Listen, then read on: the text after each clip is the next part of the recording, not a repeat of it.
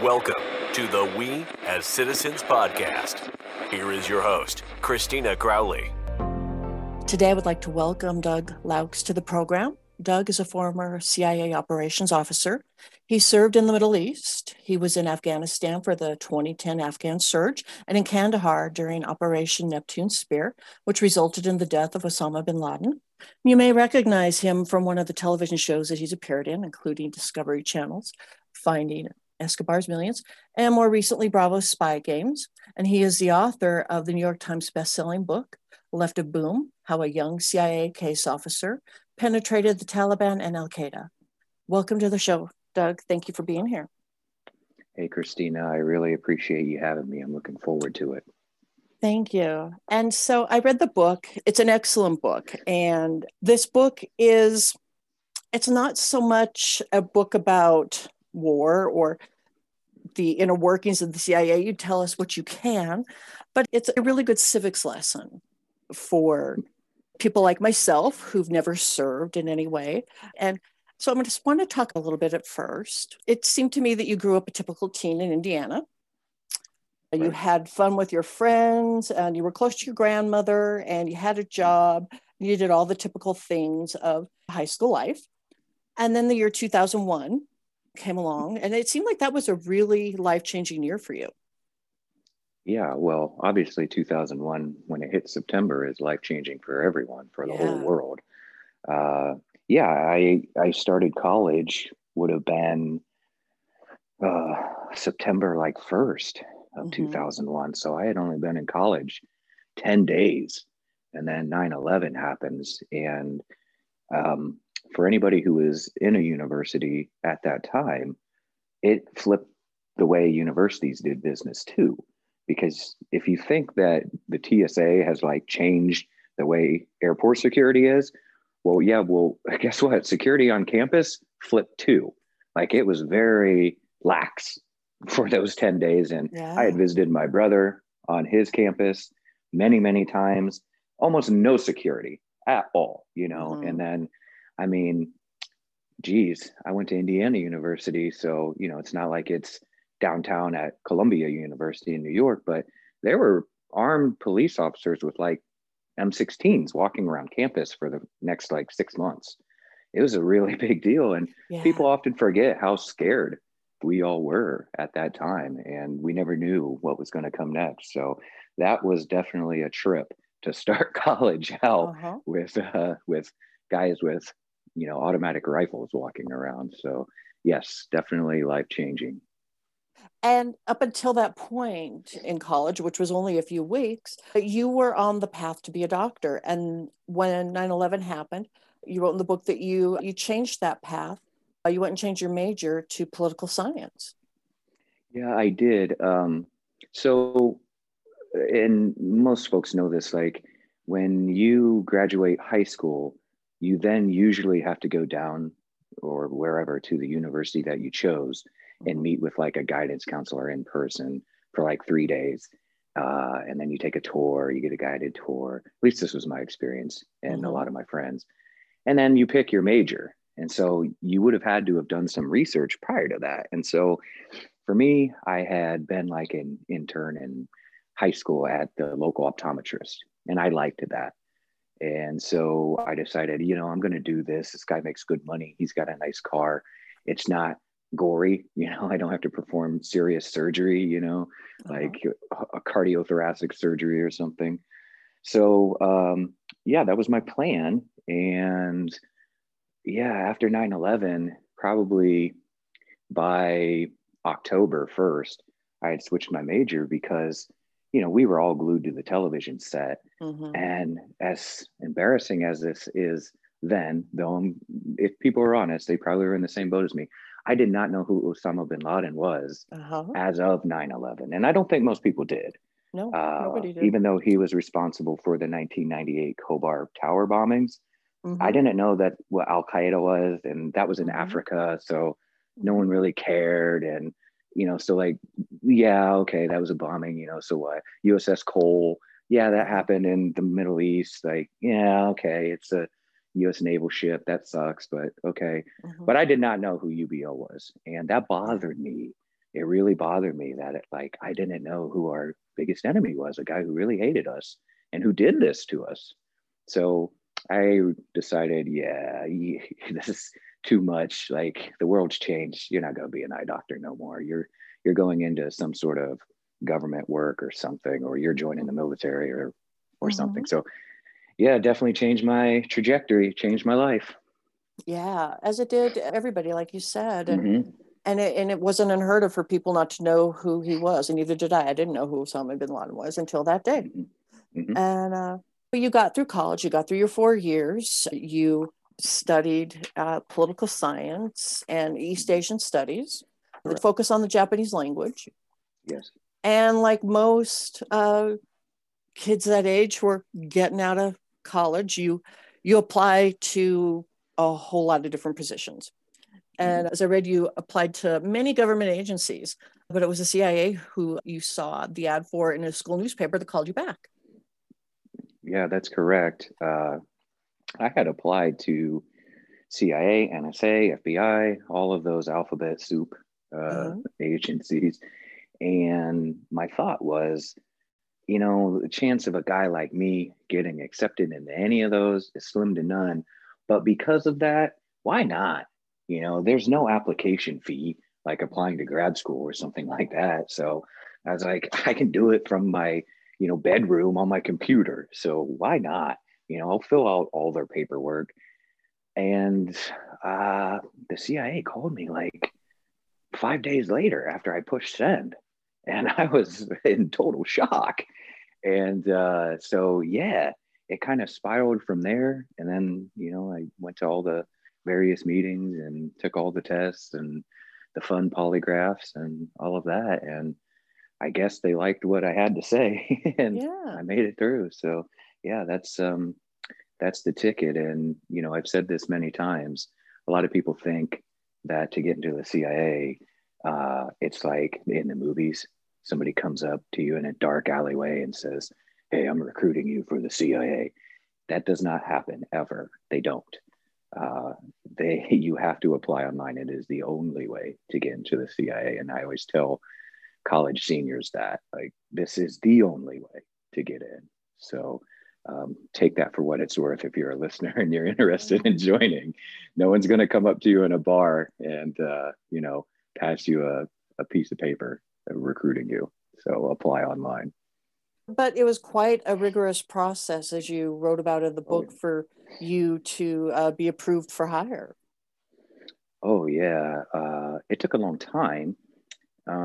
So, like, what was the hardest and what took the longest for me is if they really actually do like you, meaning like they want to hire you. Well, you fill out what's called an SF-86, which is standard form 86, which is what you have to do to get a top secret clearance. Well, if you're working at the CIA, that's the minimum clearance you're going to get is a top secret. So you have to have it, and they have to know you're able to get it before they're going to offer you a conditional offer of employment. Yeah. So when you fill that out, for anybody who has filled it out, you know how arduous it is.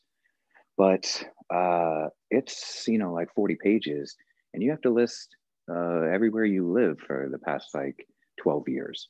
And when you're in college, you live somewhere new every single year, and then I had moved like 5 times in 5 years. And then they want to know your high school principal's name, and they want to go to speak to your English teacher, and they want to speak to all of your neighbors and all of your friends from high school. And so they have to go do that. Well, the problem with that is living where I was from in Indiana, it's not anywhere close to where a field office would be for a federal investigator to go conduct those interviews. Mm-hmm. So if I had lived in Chicago or Los Angeles or Miami or New York, well, they have a field office right downtown. So they can take the train and be there in 10 minutes and conduct all the interviews.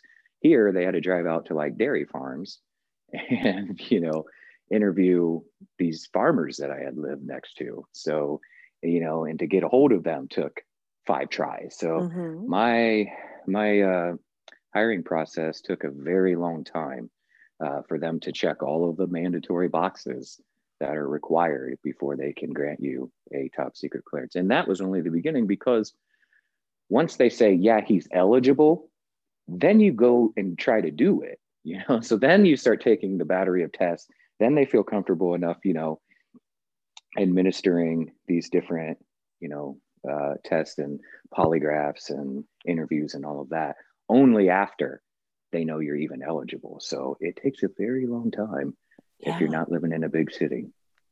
It seemed like it went from reading through the book.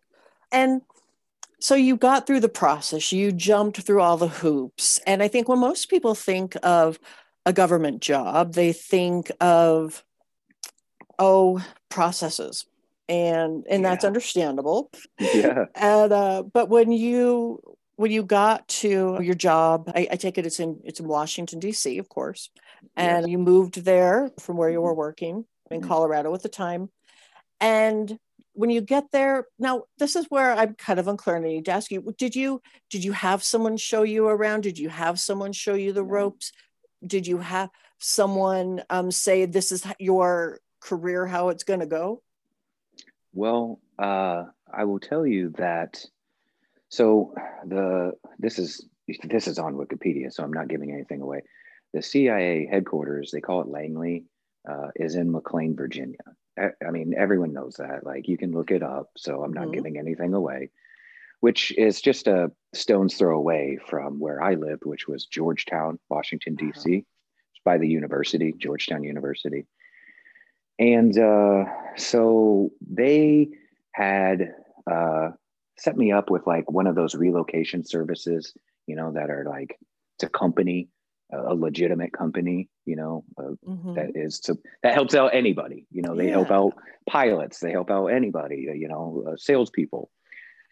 But the problem with it is they, of course, didn't know where I would be employed, but they kept showing me all of these like mammoth complexes, apartment complexes, all like way out in Virginia, like in, you know, out by the airport, out by like Dulles. And I was just like, there's nothing out here, you know, except this big apartment complex and a Costco. And like, I was, I think 24 at the time, 23. Yeah. So I was like, there's no nightlife, there's nothing. And you saw from the book, I like to have fun. Yeah. And so I was everybody a single 20, that age does. Yeah, I'm a single 23-year-old guy. Yes, I know I'm going into the CIA, but I'm also going into field work. I'm not an analyst. I'm not a nerd, you know? So I wanted to still go to bars and meet people and have friends. And I knew no one out there, no one. And so this company like set me up. They probably hate me.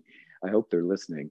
They set up like 10 tours of these big complexes. I took one, and I was like, I would jump off of the roof of this place if I lived here. I'm thinking to myself, like, this is misery. Who are these people who live out here? Oh my God. And so I didn't go to the next 9 and I didn't know how to cancel them. So I just didn't show up. And so I just drove into Washington, D.C. And just from driving around, and I parked my car and walked around, and I was like, okay, I've heard of this place called Georgetown. Like, that's the only area of DC I had heard of. Like, I didn't know about Tenleytown and, you know, 14th Street Corridor and Adams Morgan, which of course I know now, all those areas. I didn't know Union Station. I had never been to Washington, DC in my life. And I went and saw the monuments, and I was like, okay, there's no housing around there. So I picked Georgetown, kind of also on a caprice, which I'm sure you've figured out is kind of how I live my life. And I found a cool like row house. There's a lot of row houses there. They're old, you know, from the 1800s. Lots of history. And I just liked it. And back then, now it's all like shopping. But back then, most of the restaurants and bars were there. And I was like, oh, well, this is perfect because it's directly across the water, the Potomac River from the agency. I can get there in 5 minutes in my car. And then when I get home, I can park and I can walk to any restaurant I want because I don't like to cook. Yeah. So it just made perfect sense for me. And yeah, so that's kind of how I determined where I was going to live. But I'll tell you, no one held my hand, no one showed me around. And I would also tell you that even though I look at what my rent was then now, and I'm like, that was pretty cheap. But in Colorado, when I was living there, I think my rent was like, I don't know, $500 a month. So that was, not bad. And I get to Georgetown and it's like $2,000 a month. And I'm like, oh, whoa, that is gonna be 3/4 of my salary, because you're a government employee. Yeah. You don't make anything. So, but I was like, you know what, whatever. I'm a young guy. What do I need the money? I'm just gonna spend it on some food and some beer anyway. So, yeah. So I had sticker shock, but I was like, guess what? I only saved like $200 to go live out by the Dulles Airport and be bored. So I'll do it. So that's how I chose it. That's kind of, that's kind of fun. But was that also, you at that time were probably discovering what I interpreted from the book is there's probably two kinds of people who are in the CIA. There's people like yourself who are young, have fun, want to party. And then there's the other kind of CIA agents who are, you said, are mostly Mormon, have done I've forgotten the word, where they travel overseas. And so it seemed like there were their like mission. two kinds. Their mission, yes, thank you. Mm-hmm. And so if there's nobody kind of to show you the ropes and you're learning that kind of the hard way, you realize then that your chances of going to the farm were kind of slim to none for quite a while. Now that was blacked out of the book for how long you had to be working there. And so once you discovered that, you just did your thing. And then how you got to the farm, I think, was an interesting story, is by covering your boss's ass.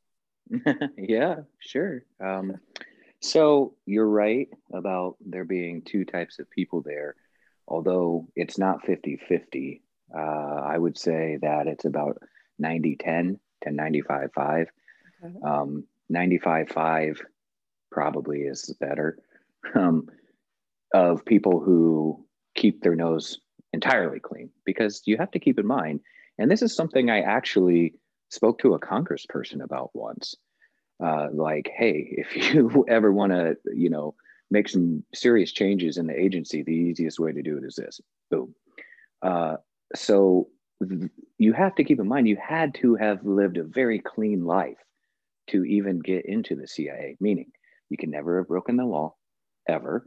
You can never have done drugs, ever. So right there, you just took out at the knees just about every single,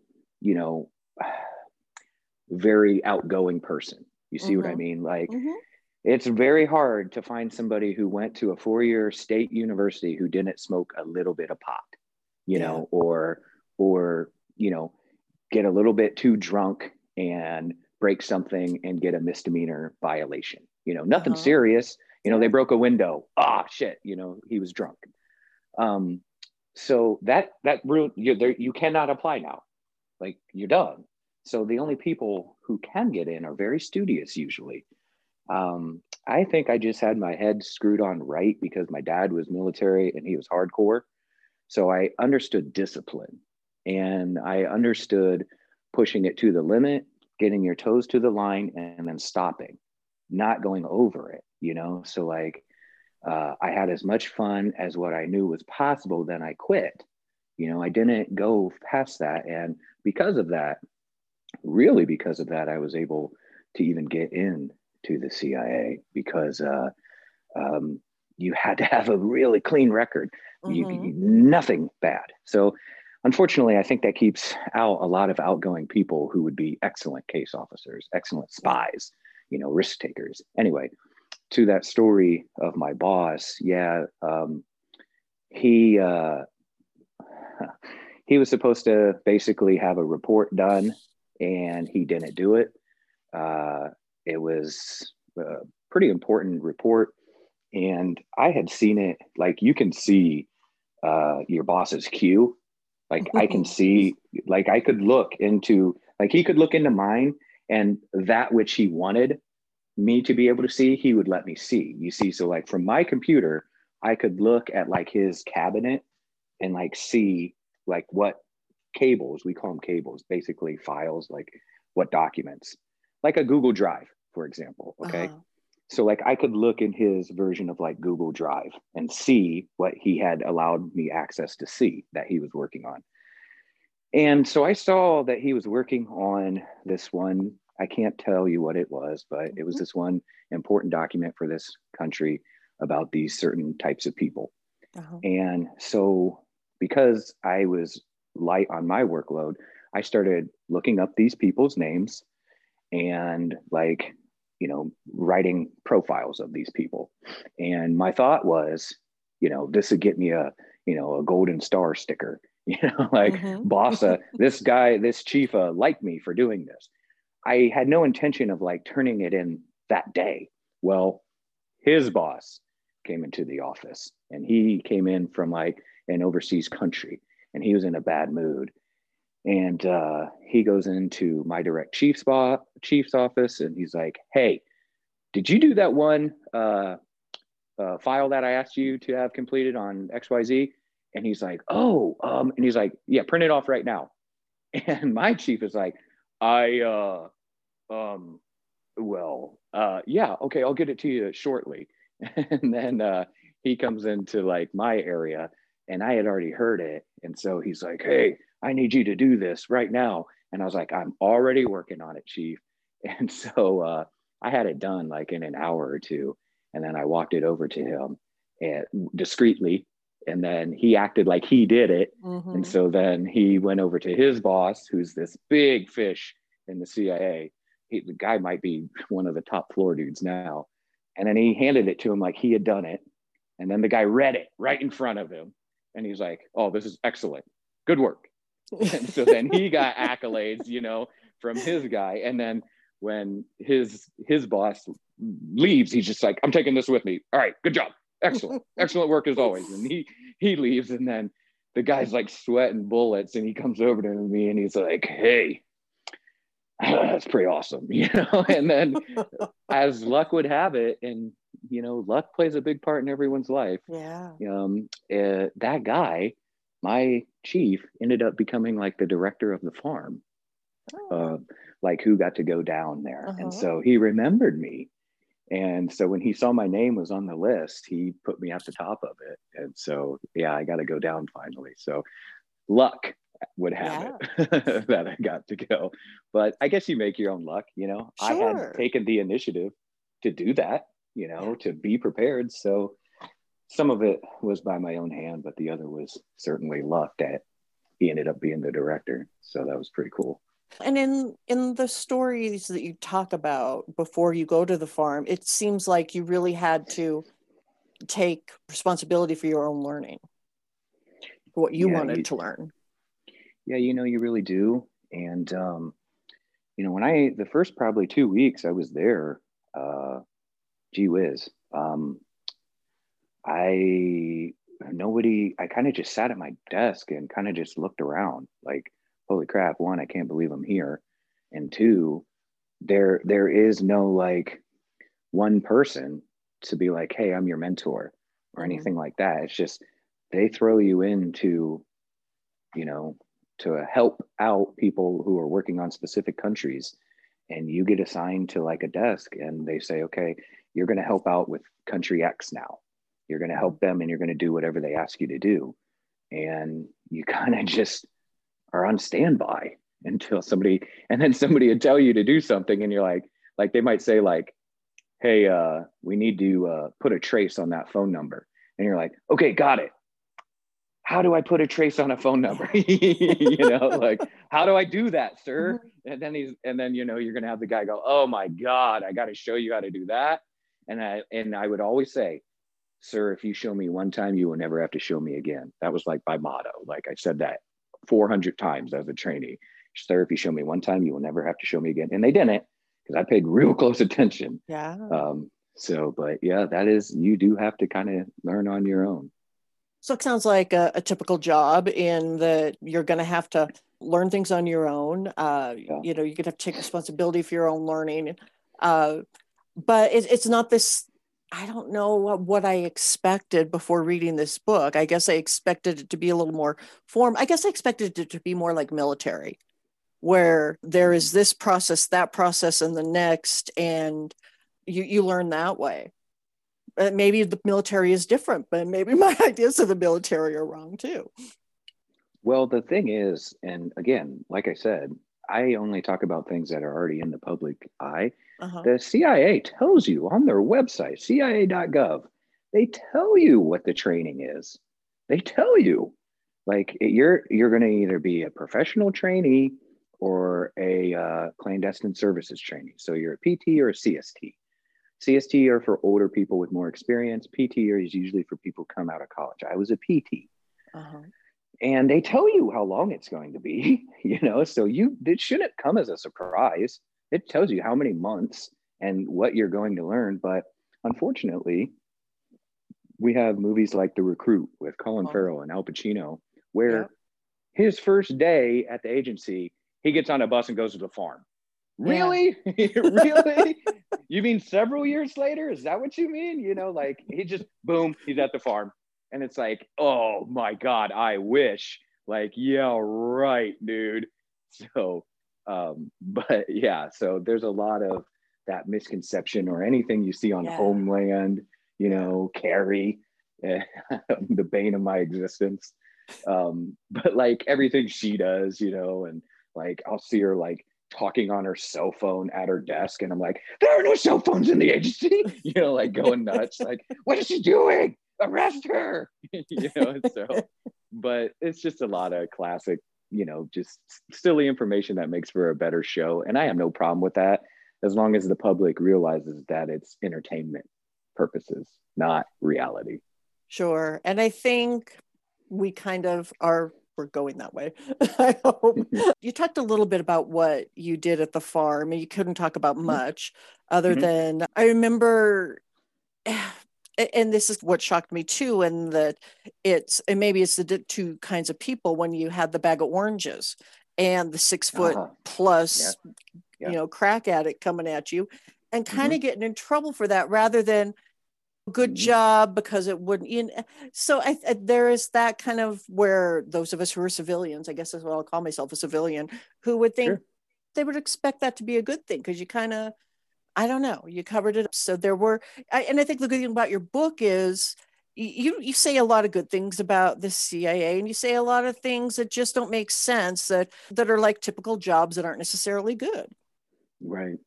Yeah. I mean, the interesting thing is, I have people who have called me out on both sides, and I just find that amusing. In that, some people will say, oh, he's stumping for the CIA. What a stooge. He's a plant. They probably are paying him. And I'm like, read my book. Okay. Like, I'm pretty hypercritical. But then I have people on the other side of the spectrum who are these ultimate warriors, who, to say anything critical of the, military intelligence apparatus means you're a terrorist, and they hate me. And they're like, oh, well, why don't you just take another dump all over the agency, you big crybaby? Clearly you couldn't cut it. And I'm like, I don't know. Look at some of my YouTube videos. I say a hell of a lot of nice things about the agency, and what an honor it was to serve there, and how smart they made me, and how much of a better human they made me, and blah, blah, blah. So I guess I deserve it because I do play both cards. But I just find it humorous when some people just only want to pull one of those cards and forget that I played both of them, So, but I've learned to deal with it over the past 4 years. I kind of think that's life too, Sure. in all respects of what you said there. You're damned if you do, you're damned if you don't. But what I want to talk about next is, when I read this, I was like, no, he didn't. And that's when you wrote about your list of preferences upon graduating from the farm. Yes, I did. And I read through that. And what I want to say is, gosh, we, if you've read it, we all wish we had the moxie to play your hand with a person of power to get what you want. And then we wish we all took it. And so explain a little bit about that, because I think you probably tell the story much better than me. Well, look, it's like this.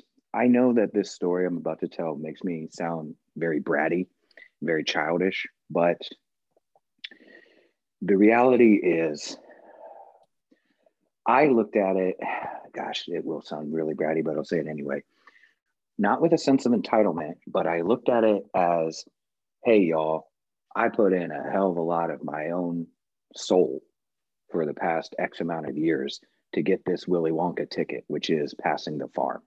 Because once you graduate from the farm, it's like graduating buds as a Navy SEAL. You did it. You're always forever a SEAL now, right? Like forever, for life, you are a Navy SEAL. And you can go do other things in the Navy if you want, but you'll always have those credentials. So for me, I would always be a case officer. I could go be an analyst, but I always would be able to recruit assets in the field because I proved I could do it at the farm. And so, again, forgive me, listeners.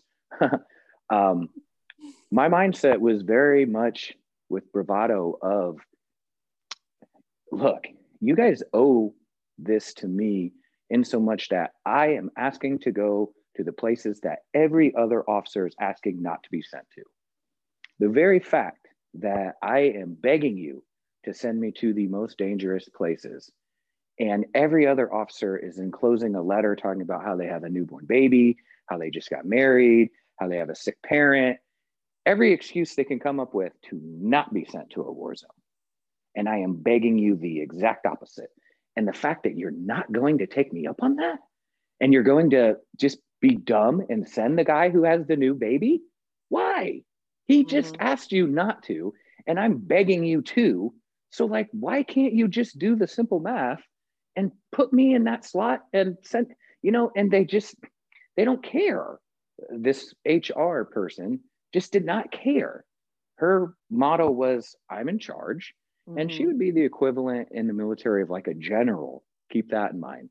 So that somebody super high ranking, I would have been the equivalent of a lieutenant. All right. So it's like 5 rungs higher. That means about 25 years more experience. And so she just didn't give a damn. And her thought, I don't know, maybe she just did it by alphabetical. I don't know. But she was assigning a lot of my friends who really did not want to go to the war zone to war zones, and they were devastated. And so when I got my paperwork, and I think it said Baghdad or something like that. That's what the book says, Yeah, I think it was Baghdad. God, that was a long time ago. But it said Baghdad, and I was like, no, it is not.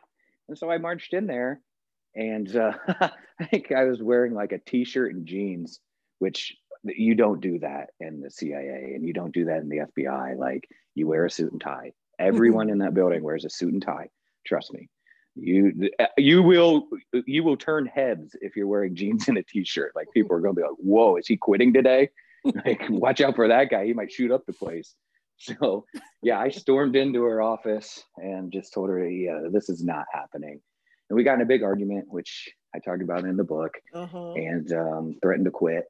And the reason is, and again, I know I sound like a big baby, but what I knew was this.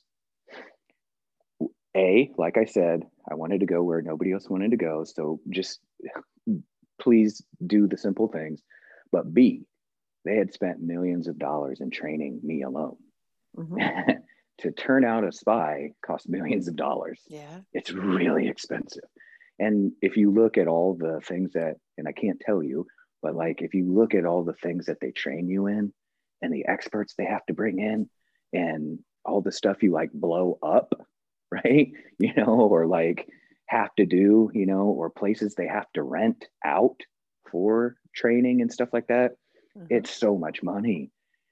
So I knew that those two things combined in her head was like, this guy just got cleared hot and now he's threatening to quit, which means we would have got nothing out of him yet. Our investment is a bust.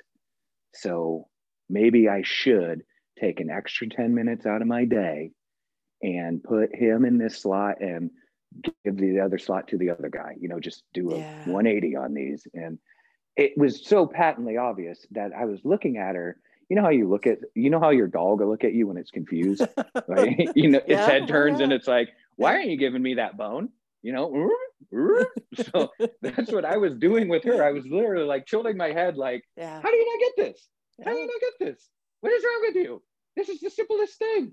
And so she was really mad at me. And she put it this way, she could have had me fired if she wanted to. She was a general equivalent, like SIS-1, we call them, Senior Intelligence Service 1, 2, and 3. 3 is the highest. And so she would have been called a SIS-1, which could melt you. And so I'm telling a SIS-1, it'd be like a newly minted guy who came out of West Point going up to a general and going, yeah, I'm not doing that, general. No chance. The general's going to go, guess where you're going? Oh, yeah. You're going to be doing push-ups all day. So anyway, but yeah, I ended up, I think it clicked like, okay, this guy's a rebel and I don't want him to quit because it's going to be more of a pain in my ass to explain to my contemporaries why this guy quit and we got nothing out of him. And I'll have to give that in my monthly report. If I just switch it and give him what he wants, damn it, he'll go away. And so that's what she did. And then I went away.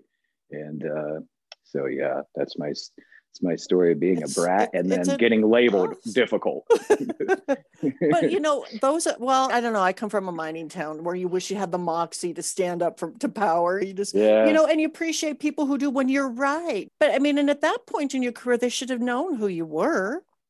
I mean, not that you were a brat, but what you were, what you could do, where probably if you were asking to be sent there, that might be a good thing. I think they knew what my capabilities were, but they didn't know who I was. I wore a mask until I got that Willy Wonka ticket. Okay. I was not myself personality wise. And I talk about that in my book, how I was only myself with my friends I made in Georgetown socially, going out 3 or 4 nights a week to the bars. That's who I was as a human being. Yeah. When I went into the CIA, along with that suit, there's a facade going over my personality of being, very generic, very clinical, very synthetic, and just not making jokes, not being funny, just being very, this is what very sterile would be the way to describe it. Very sterile, very packaged. Corporate? And so corporate is a way to put it too, but like plastic corporate, not just corporate, but like no personality corporate. And so, yes, sir. Got it, sir. Absolutely, sir. I'll have that to you right now, sir. I will make these files for you, sir. I will look that up for you, sir. Thank you, sir. Stuff like that. Sharp tie, very nice fitting suit, clean shoes. And then I get home, I'm putting on like cut off sweat shorts, like a t-shirt and a hat and flip-flops and going to the bar, so it's like the whole 180 of kind of how I lived otherwise. And so yes, once I graduated the farm, that went out the window. I stopped wearing a tie to the agency, which some of my bosses would be like, where's your tie? And I was like, I don't want to wear one anymore. And they didn't know what to say to that because it's not the military. It's not. It's still a civilian organization. It's a federal agency. But I just go, I don't want to wear one. And then they have to go through the mental math too of like, how much is it worth for me to get into an argument with this guy about wearing a tie? It's not. And then I had some pretty nice suits, and the fashion haute couture of the time was no belts. And so I stopped wearing a belt because I didn't need to. And my boss said, where's your belt? You aren't wearing a belt today. You wear that? And I go, yeah, I'm wearing that. He goes, why aren't you wearing one? I said, because my pants fit. And he's like, and then he has to again go like, do I get in a fight with this guy? I mean, he is wearing a suit, but no tie and no belt. Like,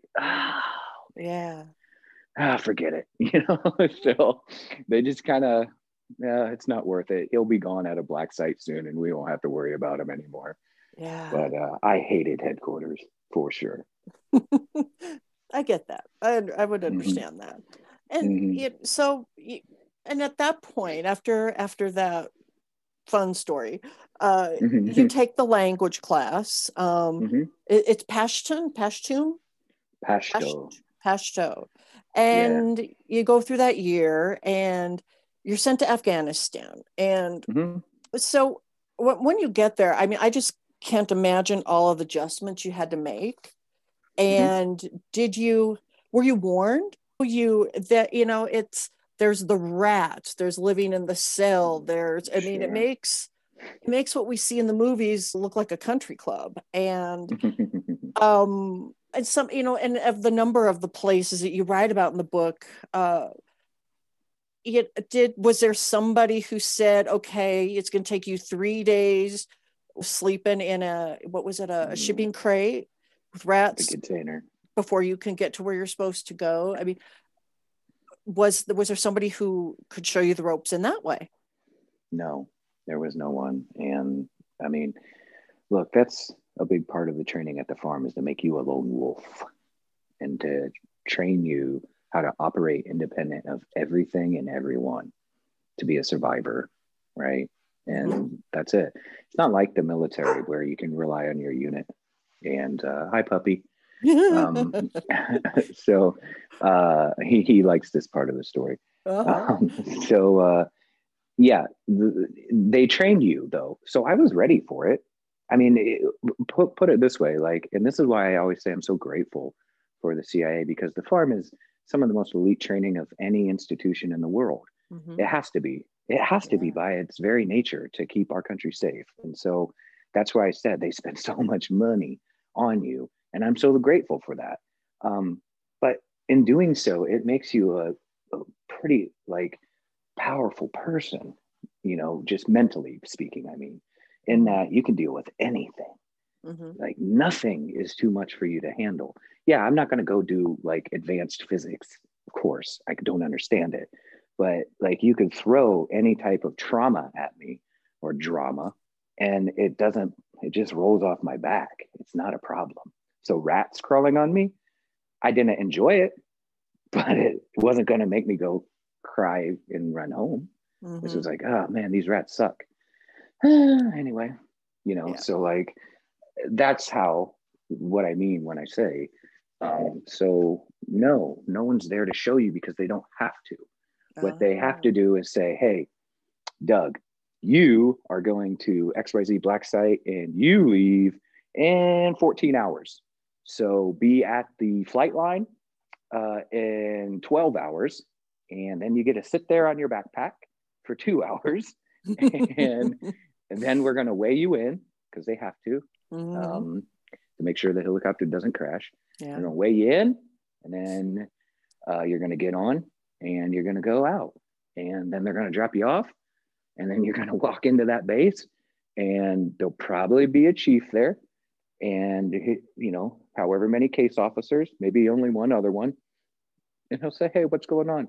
So that's where you sit, and good luck. And that's it. And so you sit down, and you've never been there before, and you don't get up and go, hey, chief, can you like, you know, drive me around town tomorrow and like show me the ropes? No, you'd go do it. And you don't ask him, you know, he's like, what, me show you around? Go drive around, figure it out. But sir, you know, you've been here for a year. Could you maybe show me the hot spots and where not to go, where, figure it out. And I mean, that is literally what it is. And so, yeah, you go and you get some of your armed bodyguards and you say, hey guys, I want to go into town tomorrow. I know you guys know the area. So if you guys could drive me around, I just want to go throughout the city. And you obviously know the bad spots. I need to go through those. So be prepared and be armed. And what time do you guys want to leave? You know, and they're like, yeah, let's leave at like 9 a.m. Okay. I will see you at 8:30. And that's it. you figure it out. You do it Yeah. yourself. You take the Yeah. initiative.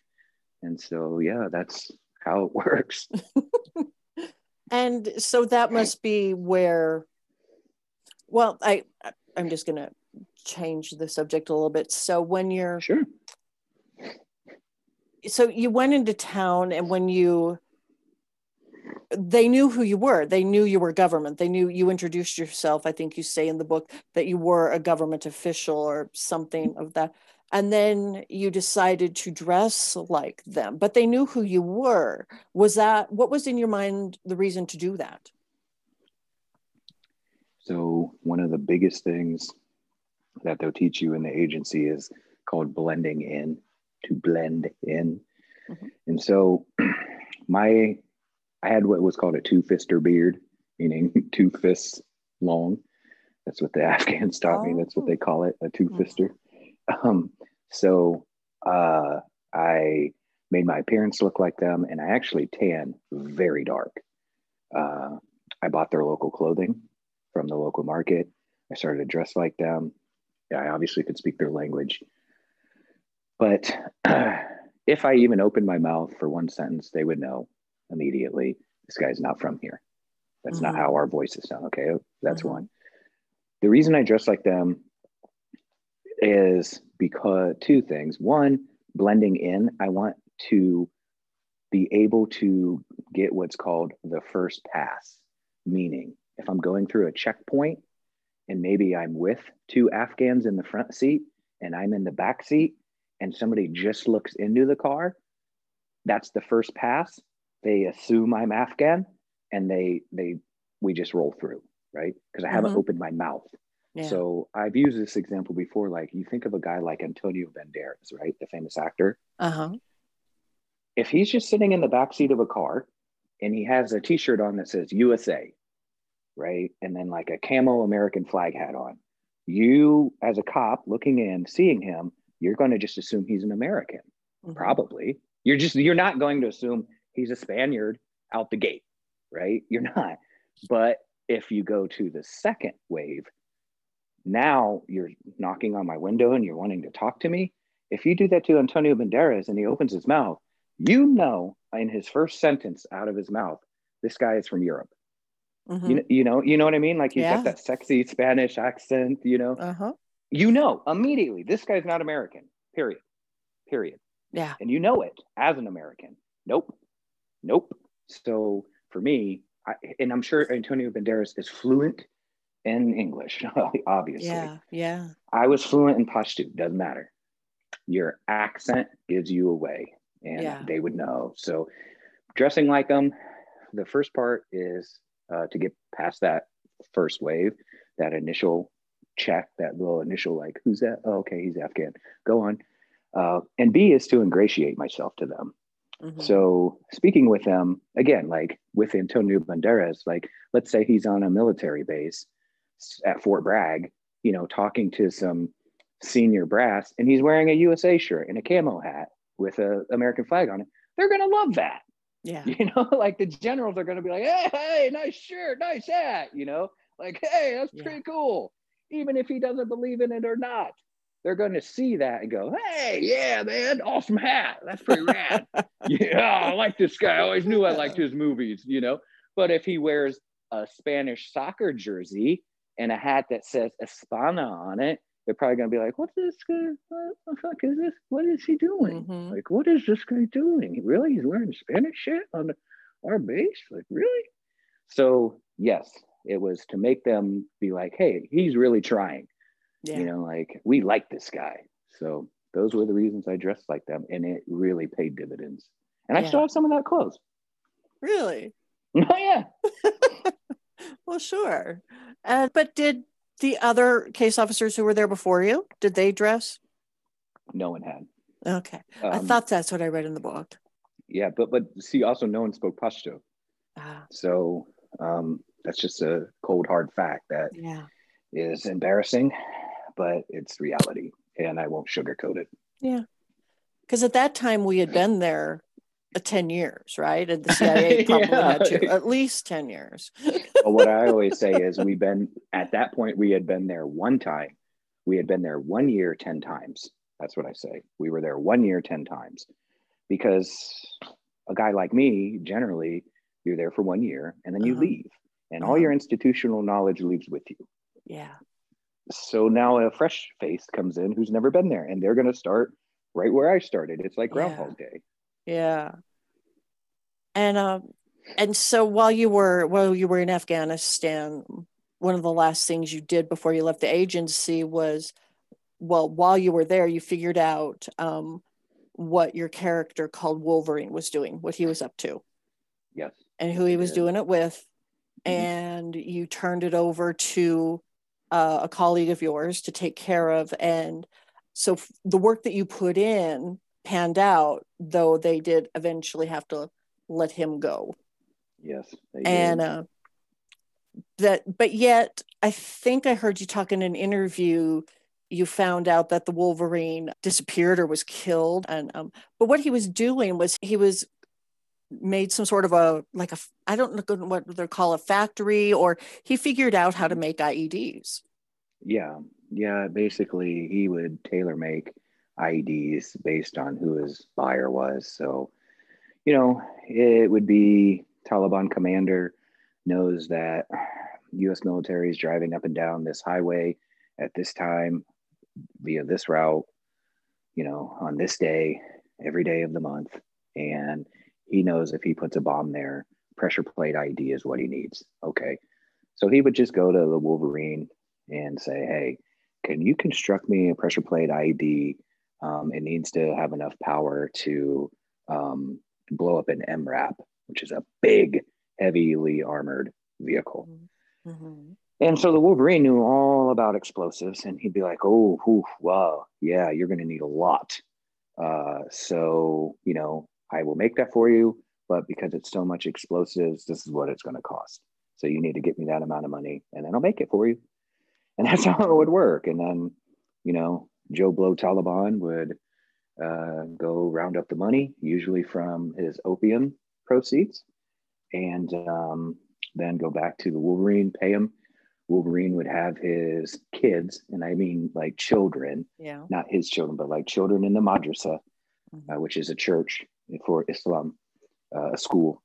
And he'd have them constructed in the back of the madrasa, and they'd make this big ass bomb. And then when it was done, he'd call the guy, he'd come pick it up. And then it was on that guy and his cronies to emplace it on the road. Usually the night before the military convoy would be going by. And my God, if you ever want to be shocked, go ahead and type in like IED into YouTube. You'll see some nasty big explosions that completely erupt the road. Like it will like cause a crater. And if you've never seen a crater happen like up close, it's a scary thing, So yeah, but that's was the scenario, and people found it very hard to believe. And we eventually got him arrested, but like you said, he got released, and I don't know what happened to him. So again, as I've said many times, hey, CIA lawyers, please do not write me a letter and sue me. I have never said that he was killed. I don't know. I said I presumed. I presume he was killed. I presume. Yeah. And the reason I presume is because why the hell would you want him walking around when he knows too much? Yeah. So either he's in a prison somewhere, growing a long beard, never to be released, and we don't know about it, or the easiest thing to do in countries like that is just to shoot him in the back of the head. So my interpretation of what I thought I heard in another interview. I presume that's what happened. I don't know. I do not know. It wouldn't be the first time I misspoke. That's fine. Won't be the last. No, it's fine. It's also like when people say, well, when you were in Syria, and I go, excuse me, I never said I was inside Syria. I've never said that. I said I worked for the Syrian task force against Syria in the Middle East. I never said I was in that country. Exactly. We can assume, but we might assume wrong or right. I don't know. You might. Yeah. But I mean, and talking about those IEDs, I mean, you sourced a couple of pictures in your book of some of those bombings, and they are just shocking. Yeah. It is shocking. Back of my book, you can look at those mortars. They're huge. Yeah.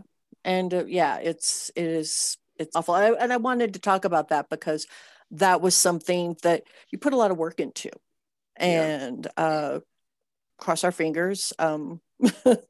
Hopefully he didn't deliver his knowledge to somebody else. Who knows if they probably, but that's my cynicism. But all of that, all of those years, and even with the Syrian task force that you served on, it took a huge toll on you.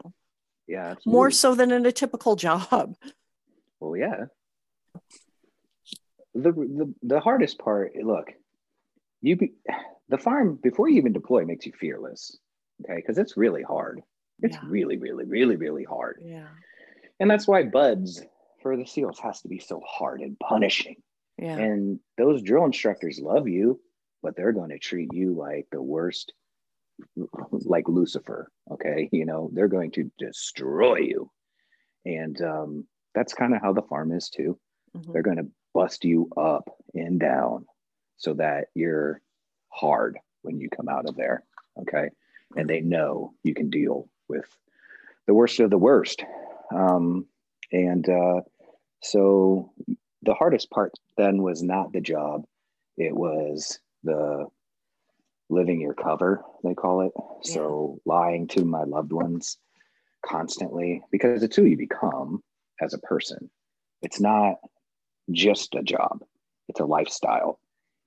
And, you know, obviously there's various people who, for whatever reason, are living a lie, you know, whether it's because you have a second family or maybe you're a homosexual. I'm sure that's extraordinarily difficult, you know, to, as they say, live in the closet, you know, I'm sure that's excruciatingly painful because kind of I did something close to that, you know, like my career was in the closet, you know, and I could not tell anybody legally. And it wasn't just because I thought it would be painful. Legally, I couldn't tell anybody. And so that was the hardest part because you know this, if you've had a significant other, when you catch them in a lie, and the worst is when you catch them not in the big lie, but in a petty lie. And when you catch them in the petty lie, that's when you really get worried because you're like, wow, why would he lie to me about that? But like, are you cheating on me? Because that's what every female I dated immediately jumped to. Because why would you not? Because like I would lie about something like, hey, I'm going to a CVS. I'll be gone for 30 minutes. But I don't go to CVS. I go to meet with another guy from the agency because he needs to give me a thumb drive. And it's got some dumb document that it's not even important, but I need it to be able to fill out some form on my laptop, my agency laptop or whatever, whatever. Yeah. And she might have followed me, you know, and then you didn't go to CVS. I know you didn't go to CVS because I went to CVS and you weren't in there. Oh, yeah. You're right. I didn't go to CVS, you know, and then it's like, why did you make that up? Where'd you really go? You can't tell her what you really did. No. So then what do? You know, and so now you have that in your face. Like, why do you have these books in your apartment with all these squiggly languages on them, which would have looked like it would be the Arabic script, which is what Pashto is written in. Why do you have these? Oh, those.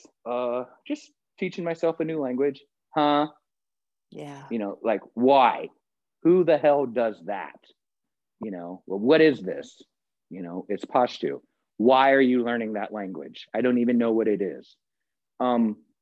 Because it seems cool. It's not cool, Doug.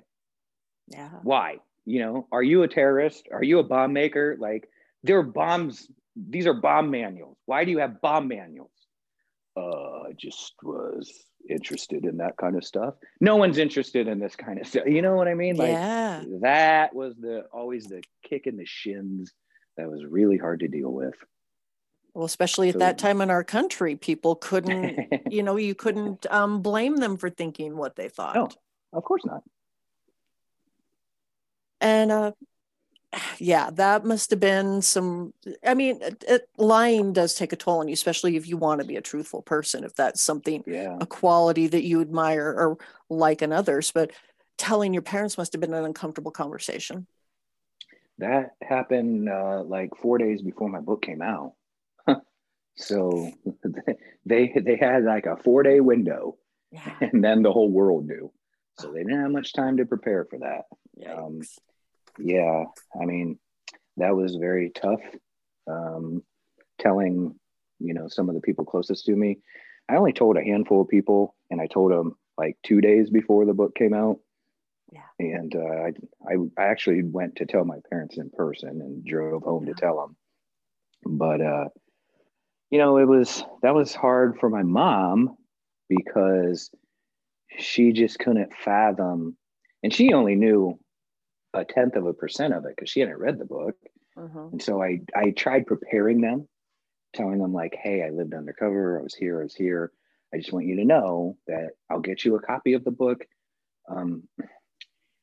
It's not out yet, but your people are going to know because I'm going to go on to NBC and I'm going to go on to Fox and CNN. People are going to know that I was working against ISIS. And that was a big hot button back then. Yeah. And like people are going to know that I used to work against the Taliban and Al Qaeda. So you're going to hear those things. Mm-hmm. And I just want you to be prepared for that. And for my mom, she just, even though I wasn't doing it anymore, it's kind of like hearing your son go, yeah, I used to be a heroin addict or something, like Mm-hmm. Yeah. They're not going to want to hear that. They're going to go, oh my God, you were? How did we not know? I feel so bad. Yeah. So for her, she just was very upset that, I had not told her. But my dad, he's a military guy. And he was, like, I think it's awesome, like, that's so cool, But my mom's really cool too. And, she was super strong about it. And she's awesome. And she was like, I think it's great. But yeah, I can see how at first she did not like hearing it. Yeah. I can't blame her. Hey, Mom, And, I've been lying to your face for 10 years. Thanks. Oh, but it was, for a good reason. Yeah. As children Sorry. think. Yeah, sorry. Yeah. But since then, you wrote the book, and that's what we've been talking about. But you've done a lot of other fun things, and you've done a few podcasts, and I'm kind of like those. You've done 3. Okay. You've done Ride of Boom, We're Still There, and Markhor Radio. Mm-hmm. And how did you get into that? How did you get into podcasting and music? So, well, the podcasting I did because my my representation, the agency that represents me for like TV and stuff like that, they also were like, hey, we've heard you on other people's podcasts. You do a pretty decent job. You would probably make a pretty good host. Why don't you give us some like sample work? And so I was like, why don't I just make some podcasts for you? Like, forget a sample. I'll just do some entire episodes. Yeah. So that's how Ride of Boom and We're Still There came about. They're really kind of just billboards for me, like a portfolio for them to shop around. So I haven't really put anything into it for the past year or two. Markhor Radio, I work on pretty diligently, at least 1 to 2 episodes a month. Believe it or not, kind of weird. My friends always laugh about this. My biggest fan base is in Taipei, Taiwan. Oh, and really? I don't know why. And I do not know why. And the second biggest amount of listeners I have is in this city called Tallinn, Estonia. And I don't know why. I mean, I guess it's just like here in the United States, things go viral. Yeah. And so in those 2 cities, very far apart and very far away from the United States, my music has gone viral. And I don't know why, but they like me. And I can see how many people are downloading it, And so Taipei is like, I don't know, like hundreds of thousands of people every month download an episode, And so, I mean, it's not in the millions, but that's still the top 1% of podcasts. yeah. So, and I got like a message, I think last year, that said I was in the top 50 in my genre on iTunes. And so I was like, oh, that's cool. Thanks, Taipei. So I don't know why. There's no rhyme or reason, but I like that type of electronic, kind of laid back. It's called progressive house. I like that kind of music. It's what I already listen to. And so it's a radio station. Like I don't write that music basically. Mhm. Okay. So like Yeah. it's other people's songs. I always give them credit, always, for using their music. And yeah, it's just like whenever I hear a song that I like, I write it down and I'm like, I'm going to put that on my radio station this month. And then once I have a assemblage of maybe 5 or 6 songs, I will cut an episode. So I think I have like 204 Wow. episodes Yeah. now. And I enjoy doing it, put it that way. So it's kind of like my hobby, but it makes me some money. So Yeah, that's a good thing. it's worth doing it. Yeah. Anyway, you can during COVID while everything's Yeah. locked down. But Yep. tell us a little bit about Civil Servant, your organization. Civil Servant is a nonprofit 501c3 that I run. It's based in Ohio. And I started that right before COVID. So like November of 2019. And I got it all cleared with the state and certified. And that was a bear because I did it all myself. Yeah. Yeah. So a lot of paperwork for that one. And basically what I do is for local veterans in the local community, because a lot of people join the military from where I'm from. And so whenever those kids come home for an R&R or to get out of the military, I try to go to the local restaurants and stuff and, you know, buy them a gift certificate or a gift card and, you know, just try to do some things for them. I support a wonderful organization also from this community. It's called Thanks to Our Yanks. And I help them whenever I can. They kind of do something very similar. And so we kind of team up and basically it's for the local people here. You know, I'm not sending stuff out to guys in New York because I'm a small time one-man operation as of now. So, but yeah, that's just something I do to kind of stay connected to my old life. And, you know, it's because I know what it's like to be over there and it sucks. Yeah. And so when you come back, the number one thing, and sometimes it's hard for both sides of the stick to deal with, meaning when you come back from a deployment, you just want everything to be like it was when you left it. You know, you want everyone to have like been put on pause. Well, guess what? People don't put themselves on pause and they want you to be just like you were when you left. Well, guess what? You definitely aren't like you were before you left.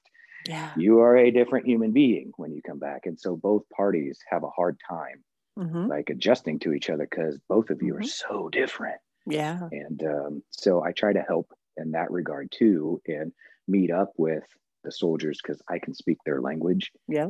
And they can tell me what they're feeling and, you know, what they're all about and what they did because they know I've done it. And so I just try to be supportive, and that's what Civil Servant does. That's pretty cool. That's pretty awesome. And just a couple more easy questions. What are you passionate about? What am I passionate about? Yeah. My cat Bubbins. That would be number one on my list always. So the Bubs say, let's see. I was hoping he would come up. I read about him. Yeah. Oh, Mr. Bubbins. That's my baby. Yeah. Look, I mean, you mentioned it at the top of the show. I have gone Hollywood, as a lot of my former agency guys like to make fun of me. So I am I passionate about it? I don't know. I enjoy it. I like doing TV things, whether it's writing the show or being on the show. I really enjoyed doing that thing, Spy Games. It was fun. Yeah. And I really liked the fellow hosts. They've become some of my best friends. So I hope that there's a second season for that. I would be passionate about that simply because the fellow hosts are really, I'm very close with them now. In fact, I just sent them Christmas cards yesterday. So like they're very good friends of mine. Yeah. And so, yeah, I would be passionate about that. Otherwise, I'm trying to write another book. Will it come to fruition? Look, the literary world's tough. You know, It was really hard to get my first book out. It's easier to get on TV than it is to get a book published. Self-publish it? Oh, no. No? I mean, I would definitely want to do it with a publisher because I want it to be on Amazon, you know, like as a hard book that you can buy. If I self-publish it, then it's only digital. I'd like to read what you have coming up. Is it the same kind of genre or is it something totally different? Oh, man, it is so completely different. Yeah. It has to do with art thievery. You bet you didn't see that coming. No. So yeah, it has to do with stolen art, stolen Oh. masterpieces that are still stolen. And I looked into it. Yeah. And it's basically my investigation and me going around Wow. investigating it and writing about it. And see, he liked it. Yeah. Talk about He's a like, cat. I want to read Oh my that. God. I want to read that. He loves it. There you go. Well, that sounds like a lot of fun and interesting read. It's my genre. I do read a lot of that kind of stuff. So yes, I will be reading that too. Okay, fantastic. Thank you. Yeah. And well, we're running out of time here, but we talked about a lot of everything that I wanted to talk to. We even got bums in. My sister would have said something had I not talked about your cat. You being a cat person. I'm a cat. I'm so the cat person. Good. Yeah. All right. Well, thank you very much for being on the show today, Doug. I so appreciate it. And Yeah. And well, I'm looking forward to what comes next. Yeah. And you know, look, like I said, I always am appreciative of people who took the time to read something I wrote or watch something I, you know, published out there. And, you know, it's very humbling. And too non-often, very, very often people they don't even know how to pronounce my last name. They don't, you know, take the time to even watch a 5-minute video about me on YouTube that would tell you everything. And so the fact that you read my book and, you know, even know about my my nonprofit means a lot. And so I appreciate it. And I'm happy that I did this. And I thank you for having me as a guest. Oh, you're so very welcome. And yeah, it's been a pleasure. And thanks for putting up with my dogs. Yeah, that's fine. That's totally fine. Thank you for listening to the podcast. Be sure to subscribe wherever you get your podcasts. The We as Citizens podcast, because conversation matters.